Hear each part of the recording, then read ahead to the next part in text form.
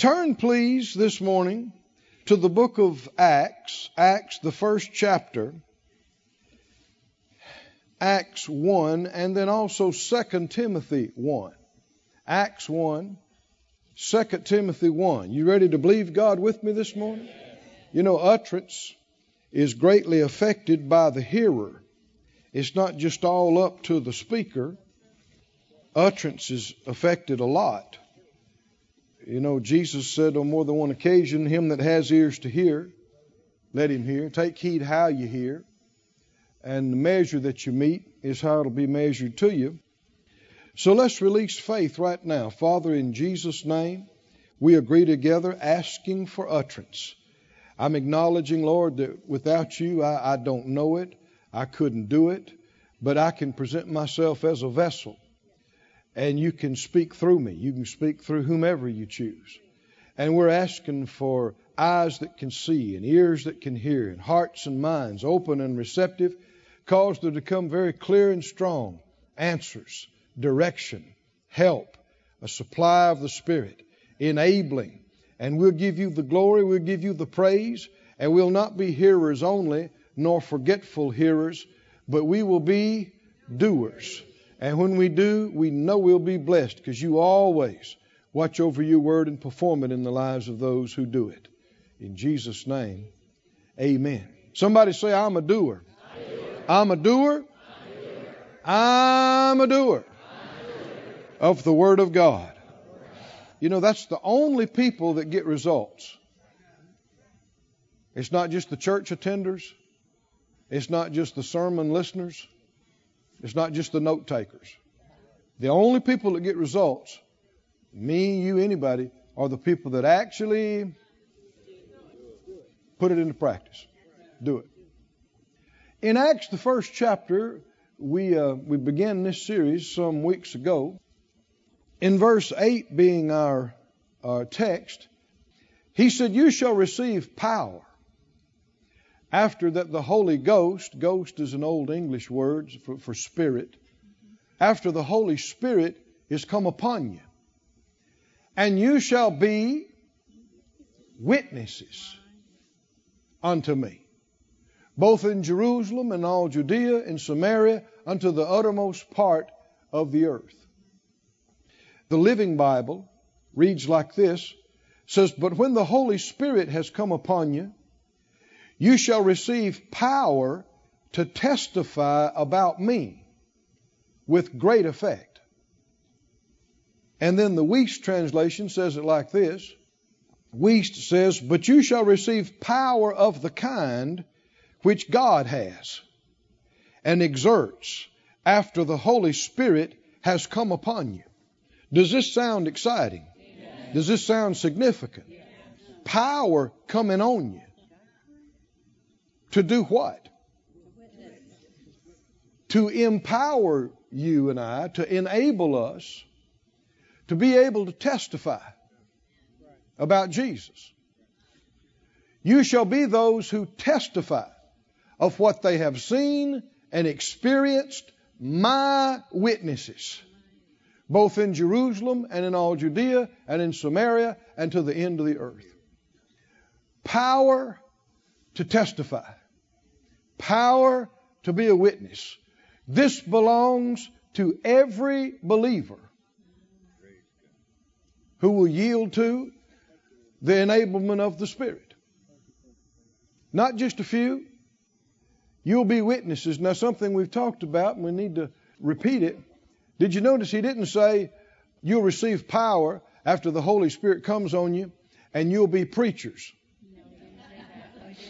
You'll be Bible teachers. He didn't say that. And yet a lot of people have changed this to that. In their mind, going witnessing means going preaching evangelistic messages to people. That's not what it said. That's not what it is. And that's why there's been a lot of confusion. It's quiet in here. Yeah. What did he say? How many think we ought to come right back to what he said? Is being a witness the same as preaching? It's not. It's not. In fact, you know, the scripture said, we read this, but it'll bear repetition, that he said that not all of us should be preachers and teachers. Do you remember that? James 3:1. If you put that up on the screen for us, James 3:1 in the NIV, it says, not many of you should presume to be teachers, my brothers, because you know that we that teach will be judged more strictly. How many should be preachers? Not many. Well, then how does that agree with everybody supposed to be able to go and preach to people? Doesn't agree, does it? 1 Corinthians 12:29 says, are all apostles? Obvious answer is no. Are all prophets? No. Are all teachers? No. No. Not all are preachers. In fact, he said not many. And so we talked about that. A lot of people have, they knew they're supposed to do something. They're supposed to share their faith. They knew they're supposed to be a witness. But they thought what that means is I need to learn some scriptures and I need to learn how to preach an evangelistic message to somebody, stranger on the street, whoever I meet. And so they go out and try to do it and fumble around and can't find their verses and can't remember everything and decide before it's over with, I'm not doing this again. And so people think it's either preach or nothing. And that's not true. I said that's not true. It's a whole nother thing when we realize what he was talking about and come back to it. You shall receive power after the Holy Spirit comes on you, so you're not even just having to rely on your own smarts and ability to get this done. You got divine help getting this done, he's talking about. And you shall be what? Witnesses. You'll testify and be a witness of me. 2 Timothy 1 and verse 7. 2 Timothy 1:7 says, for God has not given us the spirit of fear, but of power and of love and of a sound mind. Now, a lot of people know this verse, but it goes with the next verse. Verse 8 says, be not thou therefore ashamed of what? The testimony of our Lord. So when he talks about God didn't give us the spirit of fear, what was he talking about? Specifically talking about not being afraid to testify. Amen. Not being afraid to be a witness, to testify. Revelation 12:11 tells something we'll be talking about later. Such a great, great truth. It talks about the accuser of the brethren that accuses night and day. Says they overcame him. That sounds like victory, doesn't it? They overcame him by the blood of the Lamb and what? And what? The blood of the Lamb is not what you and I have done. That's what he has done. But is there a part that you and I are to do? Here's our part. The blood of the Lamb and the word of their testimony. Is there power in the word of your testimony? There's Holy Spirit power. There's devil overcoming power. Come on, can you see this? Is this significant? Is this important? They overcame him by the blood of the Lamb and by the word of their testimony, and they loved not their lives unto death. Your witness is something you should be willing to die for. Right now. I don't care where you are, what situation in life. Our witness of him, our testimony of him is something we should die before we'd say it's not true. Amen. And numerous ones have been martyred in the history of the church because of their witness and because of their testimony. There's been numerous Christians in times past that were brought before assemblies and courts, and they were given the choice. Recant your faith and you can live. Recant this and you can continue to live. Or you can be executed. And they would not recant their faith. They would not discard their testimony. They said, no, this is the truth. Hallelujah. And they died for it. But the Bible tells us they got a better resurrection because of it. Are there some things we need to know about this? Things we need to understand about this? Yes, yes, and yes. One thing we talked about, it's been a few weeks. What is a witness? Anybody remember? What is a witness? A witness is one who testifies. To witness means to affirm what one has seen or heard or knows. To be a witness means to go on record. And to be a witness, a reliable, truthful witness is evidence. Is evidence. We know in the courts of our land, eyewitness testimony from a reliable witness is considered valid evidence in court.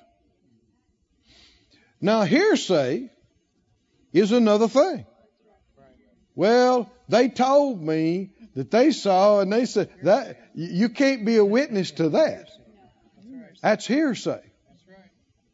And can you see how a lot of folks have missed it? They went out and tried to preach something to somebody that they heard somebody else preach to them. And a lot of it's hearsay. And it's not what happened to them. The Bible didn't say you'll receive power after the Holy Spirit's come on you and go out and tell everybody what you believe. This is not about telling people what you believe. This is mind renewing, isn't it? We need to get free from religious tradition that men came up with and be sure we're in the Word.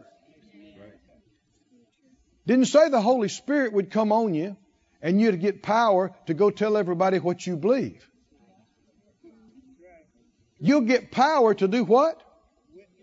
To testify, to be a witness. Well, what can you be a witness to? And only that. What you have seen, what you have heard, and what you know personally for yourself. Not just what you think, not what you heard somebody else preach, not even just what you believe. We need to realize most people don't care what we believe. You go out on the street and grab a stranger, let me tell you what I believe.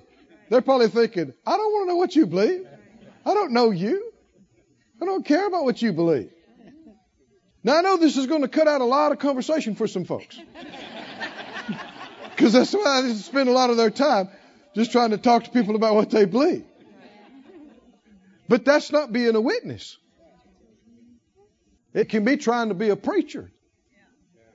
And are you called to preach or not? Are you called? Not many are. Well, we're having fun today, aren't we? I know this is crosswise with some thinking in the church, but there's a whole lot of stuff in the church that's not Bible and not right, which is why it's so powerless and fruitless. Friend, there's power in what you and I are talking about today.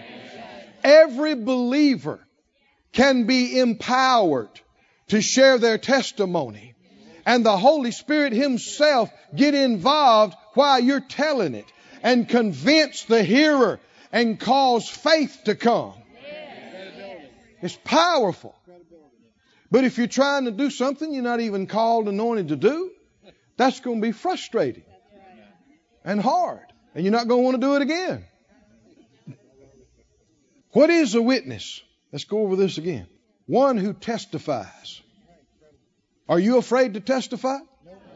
That's what he's talking about. God didn't give me the spirit of fear, but of power and of love and of sound mind. I can give my testimony in front of anybody. Kings, presidents, prime ministers, Joe Smith on the street. Is that right? Didn't say I had to preach a sermon to him. I can give my testimony. What's my testimony? What I've seen God do. What I've heard. What He did for me. Anybody in here born again? Anybody in here born again? So you were there when you got born again. Is that right? You were there when it happened. This is not hearsay. Did the Lord do something for you? Come on, did He do something for you? Did He? Is it real? See, you can testify about that. And this is not hearsay. This is not what somebody else believes, what somebody else preached. You were there. Anybody in here been healed? God healed you. You were there. You were there when it happened. You know what you're talking about. This is one area you're an expert in. You're an expert eyewitness. Anybody in here, God met your needs? Met your needs. Healed your kids. Led you, directed you, helped you. See, all of this personal experience is precious and it's valuable. And at the right time and the right place, the Lord will tap you on the shoulder and say, I want you to testify about that. I want you to tell them. And so you're not starting out religious. You're not starting out trying to preach. You're just saying, let me tell you what He did for me. Just 2 weeks ago, I was doing this and this was going on. And man, I needed this desperately. And I just went to the Lord and I asked Him. And let me tell you what happened. Glory to God. He did this and He did that. And they can't say, I don't know if I believe that. Hey, you were there. Right? You were there. This is not talking about some hearsay. You saw it. You heard it. You experienced it. You are a witness. Somebody say, I'm a witness. I'm a witness. And the thing about it is when you're telling the truth of what the Lord really did for you, you are not alone in this endeavor. The Holy Spirit, the Spirit that raised Christ from the dead, the Holy Spirit comes on you and gets involved in the conversation. And He comes on them, and while you're talking to them, they're looking at your eyes, they're hearing the tone of your voice, and the Holy Spirit just comes over them and goes, they're telling the truth. He really healed them. He really saved them. He's alive. He's real. He's still a healer. He's still a deliverer. And if they're honest, when they hear the truth, they'll go, my Lord, this is real. This is real. Now, some people, even if they hear the truth and they know it's the truth, they still don't care. Dishonest people. But even so, in time to come, they can't say nobody ever told them the truth. But many will believe. You weren't trying to preach to them or give them a Bible lesson. You weren't trying to explain the nuances of all your beliefs to them. What were you doing? You testified. Witnessing to what you knew, what you experienced. Listen to these verses again. In John 3:11, He said, we speak that we know, and we testify that we have seen. Verse 32, and what He has seen and heard, that He testifies. Acts 4:20, it says, we cannot but speak the things which we have seen and heard. Acts 22:15, you shall be His witness unto all men of what you have seen and heard. 1 John 1:1, that which was from the beginning, which we have heard, which we have seen with our eyes, which we have looked upon, which our hands have handled of the word of life. Verse 3, that which we have seen and heard declare we unto you. That's right. Well, is this eyewitness? I saw it. I heard it. See, those apostles, they were eyewitnesses of the resurrection. And the Bible said with great power, the Lord gave them, anointed them to witness. They'd stand up and say, we walked with Him. We saw Him crucified. And we saw Him after He was raised from the dead. Well, I don't know if I believe that. I was there. I touched Him. I ate with Him. Now, we can't testify to that, and yet, when you met Him and got born again, He must be raised from the dead. Maybe you didn't see him with your eyes, but you know what he did for you. I said, you know what he did for you. Somebody say, I'm a witness. I'm a witness of what he's done for me. Go to Proverbs, please, the 14th chapter. Proverbs 14. You can tell it's some new thinking for some folks. But actually, this new version of witnessing is the new thinking. What we're talking about has been around all along. God never changed. Proverbs 14 and 5. Proverbs 14 and 5 says, a faithful witness, what? Will not lie. But a false witness will utter lies. A faithful witness will not lie, but a false witness will utter lies. Skip on down to the 25th verse. 25th verse. It says, a true witness delivers souls. Isn't that a great word? A true witness delivers souls. But a deceitful witness speaks lies. Now, anybody remember the 10 Commandments? Or generally? Which one of them says thou shalt not lie? Actually, none of them. It says you shall not bear false witness. Is that right? You shall not bear false witness. You won't be a false witness. You'll be a true witness. Why should you believe something? Not a trick question. If you hear somebody telling something, why should you believe it? You should believe it because it's true. If it's not true, you shouldn't believe it. You should believe it because it's true. And so being an effective witness is based entirely on you being a truthful witness. A true witness. And if the enemy can't do much with the testimony, he's going to attack the credibility of the witness. Isn't he? I know you've watched enough TV to know what we're talking about.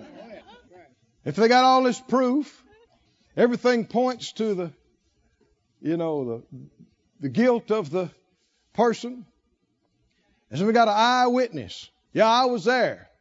Yeah, he pulled out the pistol. Yeah, he shot him right in the head. I saw it. Bam. It was loud. And they got gunshot residue on the guy's hands, and they got all kind of other stuff. So the attorney for the defense now, if he's got all this evidence, what does he need to do? He needs to discredit this witness. Elsewise, the testimony he just gave is accepted, solid evidence of the guilt of this individual. So what do? What do? How do you discredit a witness? Attack his character? Well, what does that mean? So and so. Did you not also testify to such and such and such and such? But trying to do what? Trying to show some incongruity. Trying to show some inconsistency. Because lies are inconsistent. Have to be. A lie cannot be consistent by nature of what it is. There's no such thing as a permanent lie. I said there's no such thing as a permanent lie. In fact, you're reading in Proverbs, it says a lying lip is but for a moment. Why? Because a lie, by nature of what it is inconsistent. That's why when people tell a lie, and then they tell another one, and then they tell another one, That's why a lot of times why they think they had to tell another one, because an inconsistency of the first one came up.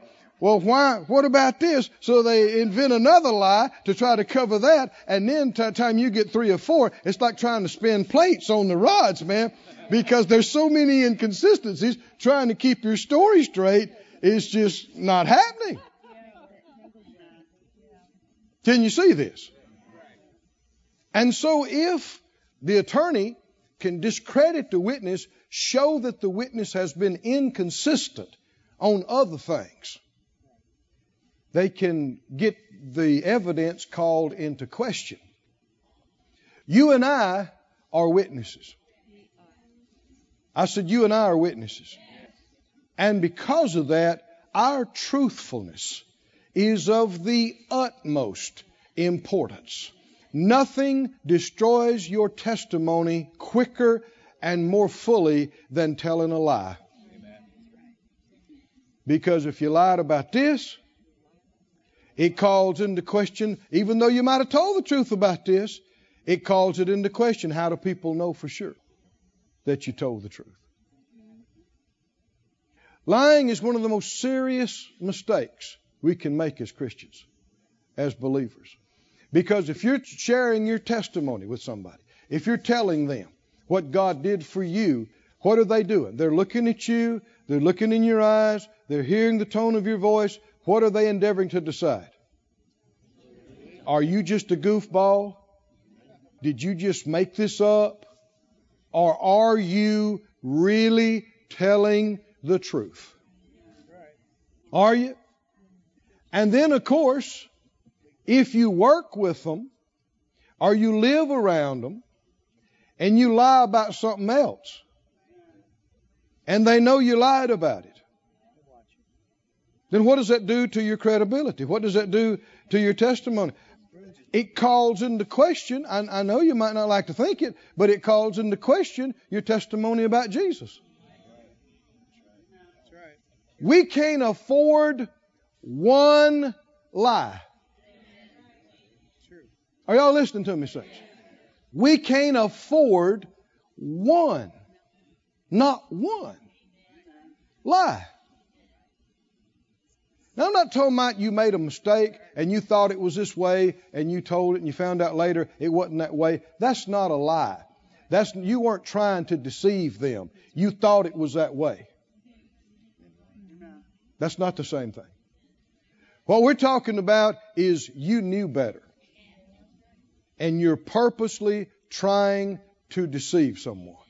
You're trying to convince them of something you know is not true. It doesn't get any more devilish than that. The devil is a liar, and he is the father of it. And when you are speaking a lie, you are yielding to him directly, and you are talking his language and giving him place into our life. How many don't want to do that? Not ever, not ever. Do you despise the devil? He hates you. I said, do you despise him? Then make up your mind you are not yielding your mouth to his lies. Ever. About anything. And it'd be hard to find in this building somebody that never told one. Amen. Amen. It would be. Starts early. 2 years old. You hear the cookie jar rattle. Huh? From the other room, you hear the lid to the cookie jar rattle. You come in there. The cookie jar lid's on crooked. Cookie crumbs are on the counter. Chocolate's on the little guy's face. You been in the cookie jar? And a lot of times people at that stage, they laugh. They think, how cute. It ain't funny. You won't think it's funny when they're 16 and lying about taking money out of your purse. This is as devilish as it gets. And we need to understand it. We must have no part in any falsehood or any lie. Make up your mind, saints, that no matter what it costs you. My lying days are over. Over. Over. Now you got to make up your mind right now, because as long as it's an option for you, as long as it's an option, why do people lie? Well, a big reason people lie is fear and pride. Don't want people to know the truth, ashamed, scared of what's going to happen. But how many understand being led by fear is being manipulated by the devil, right? It's all back to the enemy. The Bible said neither give place to the devil. And if you're giving place to this fear and this pride and this lies, it's just opening the doors up and inviting the devil in to mess up your life. There'll be times it's going to cost you to tell the truth. Is there truth that's more terrible than a lie? See, people had to think about that one, didn't they? They're like, some stuff's pretty bad. Let me help you out. No. There is no truth that is nearly as terrible as a lie. A lie is the ultimate betrayal. It is as devilish as it gets. You're using somebody's trust in you to convince them of a lie. Get them to believe something that is untrue. That's what the enemy of our soul tries to do to us every day. You don't want to be on his team. You don't want to be helping him out. Said out loud, there is no truth more terrible than a lie. Lying is not an option for me. I tell the truth or I say nothing. Do you want to have a witness? Do you want to have a testimony that's powerful? God to be able to use you. Then you can't get around this. You can't get around this. The enemy is constantly trying, if he can't just kick out your testimony, he'll try to discredit you, the witness. And this is one of the main ways he does it. In front of your family. How many know your children should never hear you tell a lie? Never. Your spouse should never hear you tell a lie. Never. Never. People have made mistakes in the past, but it doesn't have to be that way in the future. You can make up your mind that no matter what it costs. The Psalms talks about this, the one that dwells with the Lord. It says of the person that'll swear to their own hurt and change not. What does that mean? They're going to keep their word even if it costs you. Because no matter what it costs you, there is no truth more terrible than a lie. The lie is going to cost you more in the end. The devil will tell you, no, now we can hide this. And it never has to come out. Another lie. I said another lie. Because Jesus said there's nothing hidden that shall not be revealed. Didn't he? He was saying, I know somebody, and they kept it covered, and they died and never did come out. It's not over, honey. This life is not all there is. Let me tell you when you want it to come out. Now. You want to get it dealt with now. Get it under the blood now so that it doesn't come out later. Not telling a lie is the best thing you can do. Telling the truth no matter what it costs you. But if you mess up, what's the next best thing? Immediately. Immediately. If you're used to lying, if you practiced it for years and have gotten good at it, now you're laughing, but I've had preachers look me right in the eye and just lie to me. Preachers. A lot of it's going on. But if you have been, the moment you do it, if you'll be honest, your heart knows it, man. It'll bother your heart. It'll bother your heart. So what do? Let me tell you how to break yourself. If you're talking to somebody and they're still there, you just go back, you say, hey, you know that thing I just told you? There you go, yeah. That was a lie. Don't try to soft pedal it. Don't make excuses for it. A lot of people have messed up a good apology with an excuse.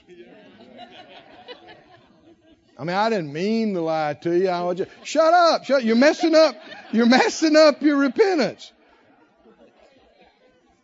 What do? I lied to you. I'm sorry. And just wait.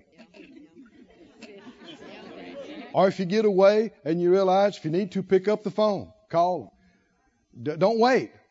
Somebody say, don't wait. Make it right. Get it straight. Don't wait.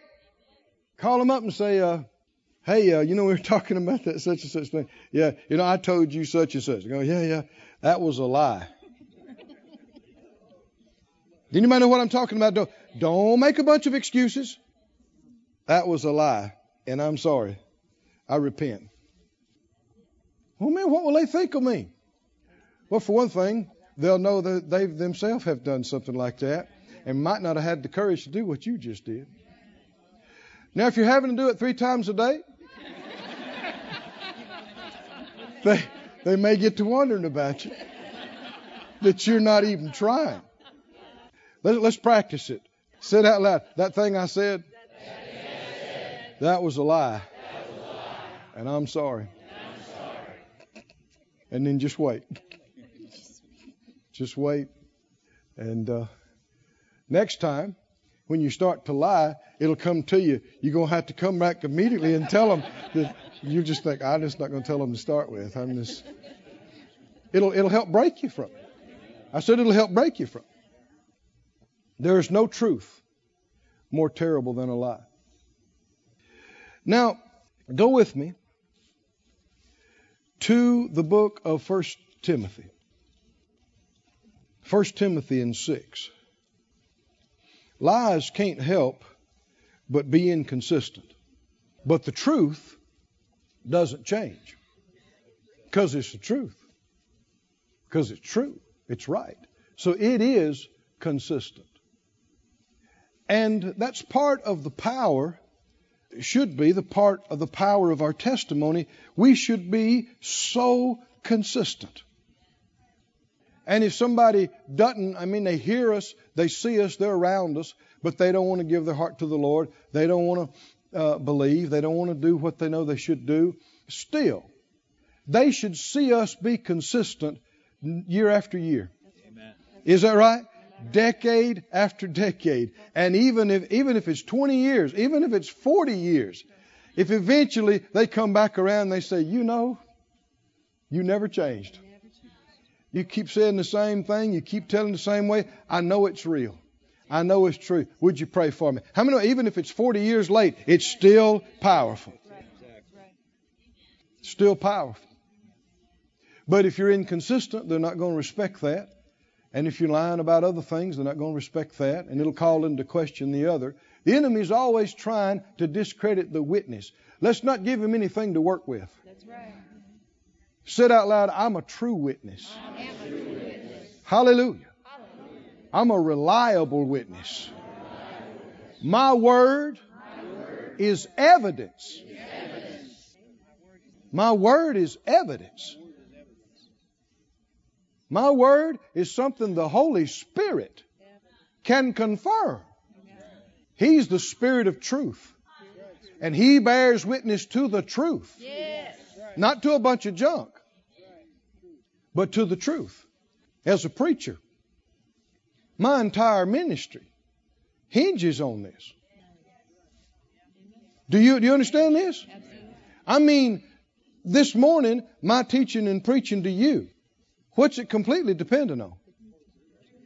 Do you believe it or not? If even part of it is seen and known to be a falsehood and a deception, it calls into question the whole thing, calls into question the church, the ministry, everything. Is it a giant deal? It's a big deal. Can you trust what I say? Can I trust what you say? Can we trust what He says? That's why of the very few things that ever said it was impossible for God to do, it is impossible For God to lie. Because if He ever told one, I said if He ever told one, it would call all this into question, wouldn't it? And how could we be absolutely sure? But you can be sure that when He tells you something, it is forever settled in heaven. Heaven and earth will pass away, but it won't pass away. Because thy word is truth, Jesus said. And you shall know the truth. And what will it do for you? It's powerful. It's powerful. It will make you free. Somebody say, I love the truth. I am a witness of the truth. In 1 Timothy, did you turn there? 1 Timothy 6, I believe I said. And verse 12. 1 Timothy 6:12 says, fight the good fight of faith. Lay hold on eternal life, whereunto you are also called, and has professed a good profession before many witnesses. Did you notice fighting a good fight has to do with your witness? Verse 13. I give you charge in the sight of God, who quickens all things, and before Christ Jesus, who before Pontius Pilate witnessed a good confession. He's referring to Jesus' testimony in front of Pilate. Is it a powerful moment? A moment to be remembered? A moment to be honored? Is it an example for me and you? Listen to other translations. The Complete Jewish Bible, the CJB Complete Jewish Bible, says it like this in verse 12. Fight the good fight of faith. Take hold of the eternal life to which you're called, when you testified so well to your faith before many witnesses. I charge you before God, who gives life to all things, and before Messiah, Yeshua, who in His witness to Pontius Pilate gave the same good testimony. The Living Bible says Christ Jesus gave a fearless testimony before Pontius Pilate. Somebody say fearless testimony. Fearless. You want to be like your master when you grow up? Amen. Go with me to John, and let's look at this. Let's look at the witness that Jesus gave and see the example that it is to us. In John 18 and 33, don't let this just be history to you. Let the Holy Spirit put you in this place.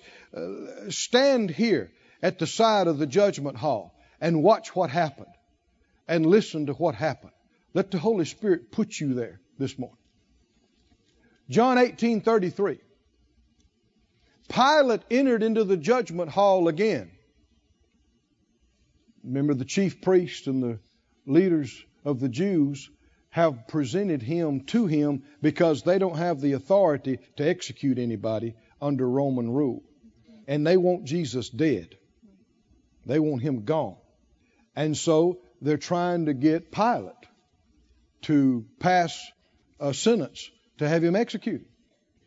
So Pilate entered into the judgment hall and he called Jesus. He said, "Are you the king of the Jews?" Now, would you be able to sense a seriousness in this place? The thing he says in the next few moments, and this happens all the time here, determines who lives and who dies, and how they live and how they die. And so he said, "Are you the king of the Jews?" And Jesus said, "Is that hearsay?" Yeah, I know that's my paraphrase. But did you say this thing of yourself? Or did others tell it you of me? Is Jesus afraid? He's not afraid. God didn't give us a spirit of fear, but of power, love, and a sound mind. He said, Back it up again, verse 34. Are you saying this of yourself? Or did others tell you this about me? How many think Pilate is now surprised? He's thinking, what? Huh? Verse 35. Pilate said, am I a Jew? Your own nation and chief priest have delivered you to me. What have you done? What are you guilty of? What have you done? Verse 36. Jesus said, my kingdom is not of this world. If my kingdom were of this world, then my servants would fight. My followers would be breaking down these doors right now. I'm not here to set up an earthly kingdom right now. I'm not here to take over you in Rome. My kingdom's not of this world. My servants would fight if it was that I should not be delivered to the Jews. But now is my kingdom not from hence. Verse 37. Pilate therefore said to him, are you a king then? Now, friends, what did Timothy say about this?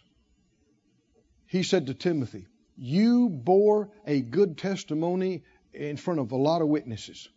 Just like Jesus, when he stood in front of Pilate and he gave that testimony and that good confession. Friend, in every one of our lives, there'll come a time when eyes are on us. I said there'll come a time when we're in a situation, what do we say? What do we say? Are you one of them? They said you go to that wild Faith Life church over there. Lakewood Ranch. Them people talk in tongues. They believe in miracles. And there's that prosperity bunch too. Are you one of them? You're not one of them, are you? You're not one of them, are you? Some of you looking like, I don't know if I am or not. Hey, somebody might have seen you come in here already. So you might as well get the benefits. Come on in, the water's fine. Come on, I'm telling you, it's the way to live. It's real Christian life. He said, are you a king then? Jesus said, you say I'm a king. See what he did? He challenged him first off about true witnesses. Did somebody tell you this? You just believe in what they're telling you? You just taking hearsay? Because how many remember they were putting up false witnesses? Do you remember that? They're putting up false witnesses. People were purposely coming up in line saying, yeah, I heard him say this, talking about Jesus. Yeah, he said he's going to do this. Yeah, I heard him say this. And the Bible said neither did their witnesses agree. Why? Because lies can't agree. They can't. By nature of what they are, they're inconsistent. And so Jesus is helping him to see, are you just going to take somebody else's word for this? Are you just going to accept hearsay as evidence? And he said, to this end was I born, and for this cause came I into the world, that I should bear witness unto the truth. Are you a Christian? Are you one like the Christ? Then do you also bear witness to the truth? Will you tell it in front of anybody? Will you not be afraid and not be timid and not shake? Will you not be intimidated by pride? Well, what will they think of me at the workplace? What will they think? There will come a time, my friend. I said there will come a time. You, me, everybody. You will be in a place and you will not be amongst us with good organ music and amen and preaching.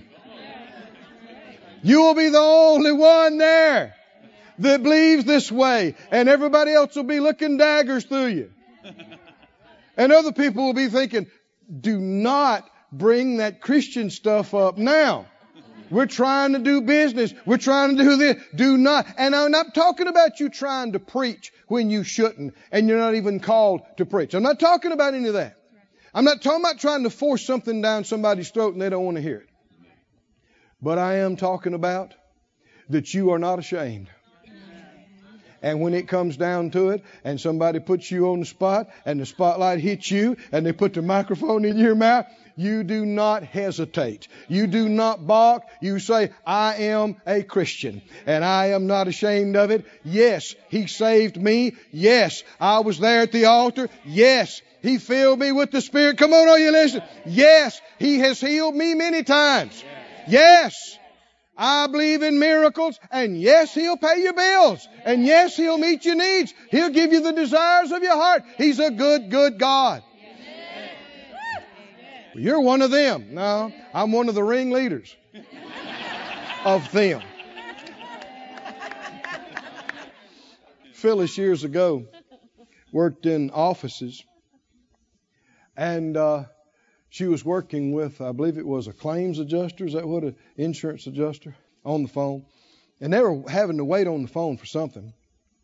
And this guy, for some reason, starts telling Phyllis about this date he just went on. They don't even know each other. And he tells him about this weirdo. He said she went to some strange church. What all did they do? They talked in Holy Ghost stuff. And they talked in tongues. And every other kind of thing.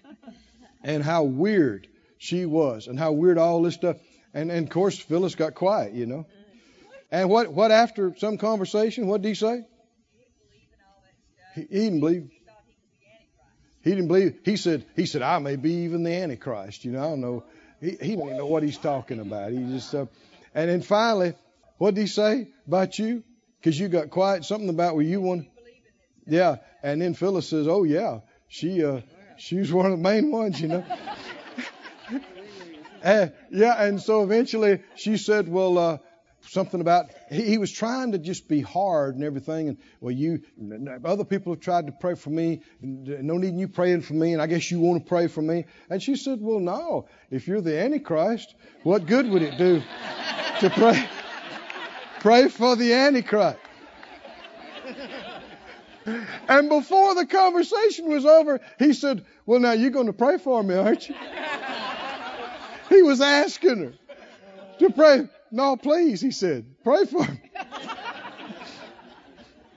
Will there come a time when you need to speak up and you don't need to be ashamed? And it's not about trying to tell people what you believe. It's being willing to testify what you know, what you've experienced. Did Jesus stand strong here this day in front of Pilate?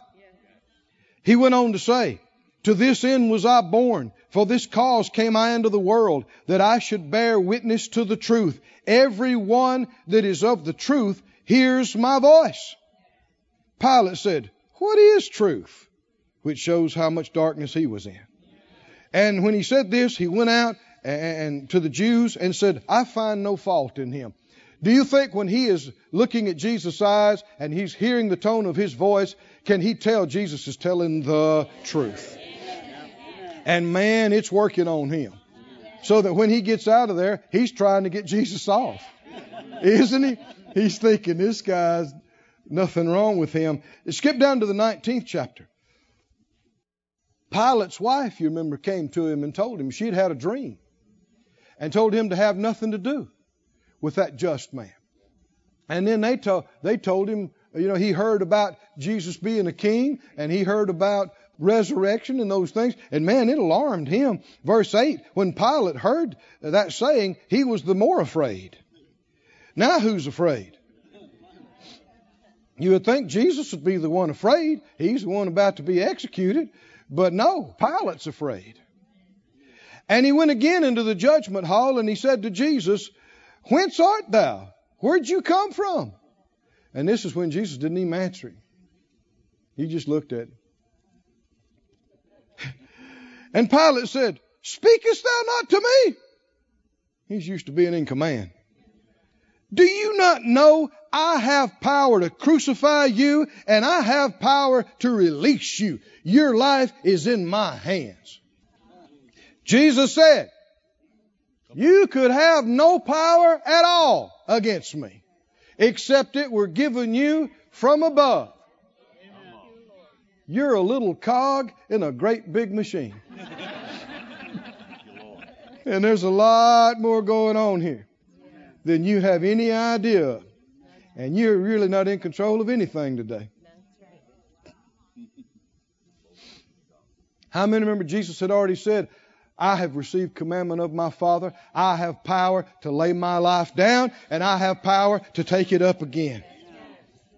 They did not take him against his will. When they came to get him, do you remember what he said? Who are you looking for? And they said, Jesus of Nazareth. He said, I am. And they all fell on the ground. He had to wait for them to get up to get him. He let them take him. If he hadn't, you and I'd be lost. Somebody say, thank you, Jesus, for letting them take you. Laying your life down. He said, you could have no power at all against me, except it was given you from above. Therefore, he that delivered me unto you has the greater sin. Verse 12, and from thenceforth Pilate sought to release him. He's doing his best to get him out, get him out. And the Jews cried out and said, if you let this man go, you're not Caesar's friend. Whoever makes himself a king speaks against Caesar. And here we see exactly what we're talking about. What did he do? He folded like a $2 bill. Is that right? He compromised his conscience. Why? Afraid of what somebody might think. Afraid of what somebody might tell Caesar. Afraid word might get back to him. How many times do people not stand up for the truth? Because they're afraid of what people might say or might think. Might cost me a contract. It might cost me a sale. It might cost me a job. It might cost me a friend. Well, if telling the truth costs you that friend, that's not a very good friend. You need some different friends. There will come a time when people will be waiting to see what comes out of your mouth. Is that right? And it won't be comfortable. And you realize when I say what I need to say, things may be different afterwards. And you don't have to be haughty, and you don't have to be arrogant, and you don't have to try to preach somebody a Bible message or lesson or sermon, and you don't have to try to explain what Faith Life Church believes or Christian doctrine. All you got to do.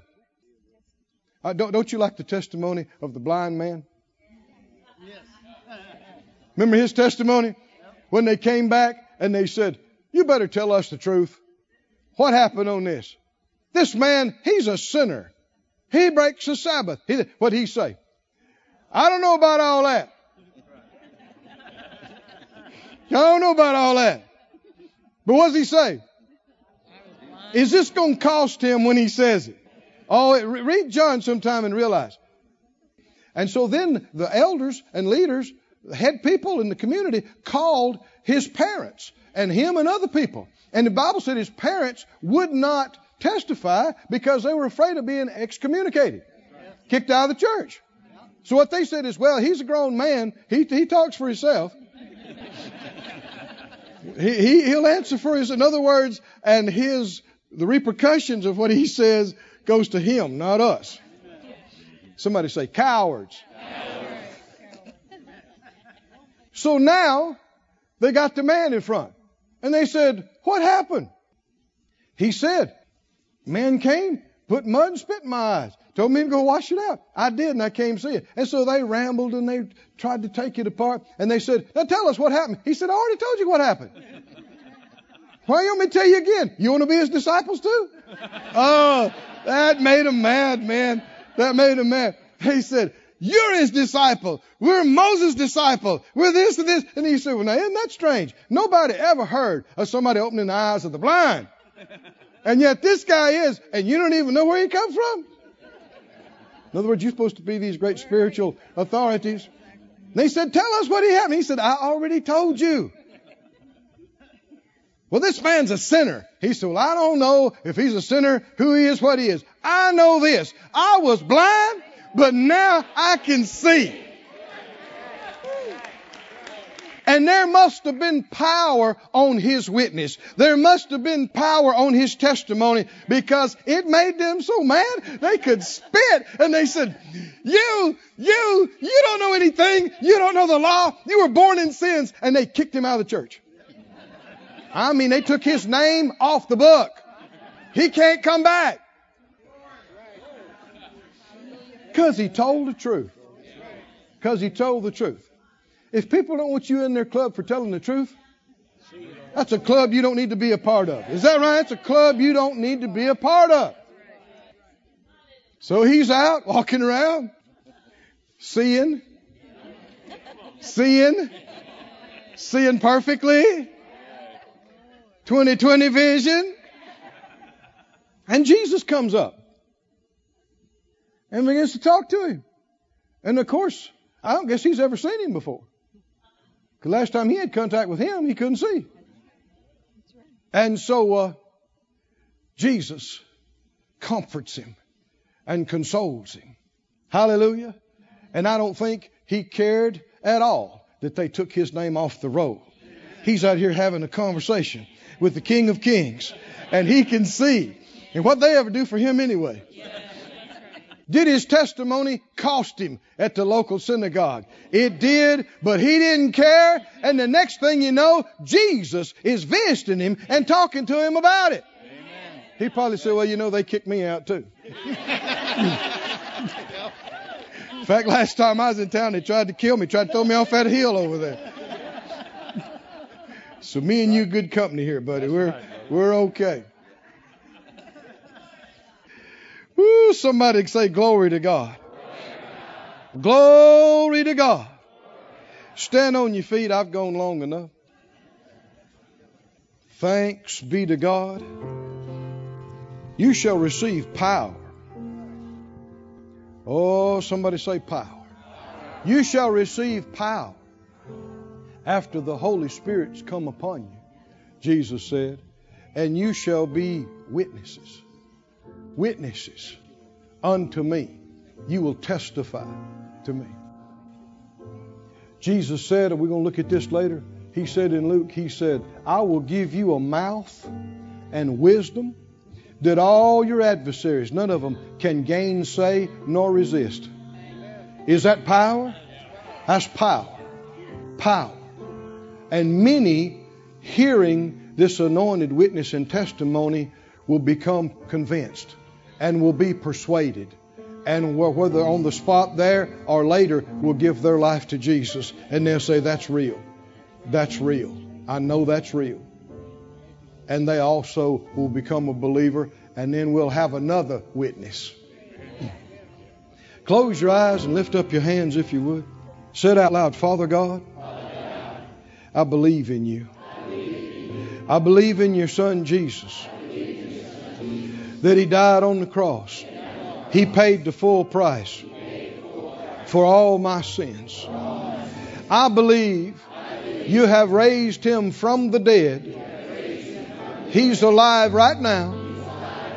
King of kings, Lord of lords, soon to come again. Jesus, you are my Lord, my Savior, and I am not ashamed. And I'm not afraid to testify and bear witness to the truth of who you are to me, what you've done for me. I will never be ashamed of it. I will not be afraid to tell it. And I thank you that you are with me always to the end of the world. In Jesus' name. Oh, hallelujah. Hallelujah. This ministry has been brought to you today free of charge by the partners of More Life Ministries and Faith Life Church. If you would like to help send this word to others at no charge, you can become a word sender today. For more information, visit our website at morelife.org.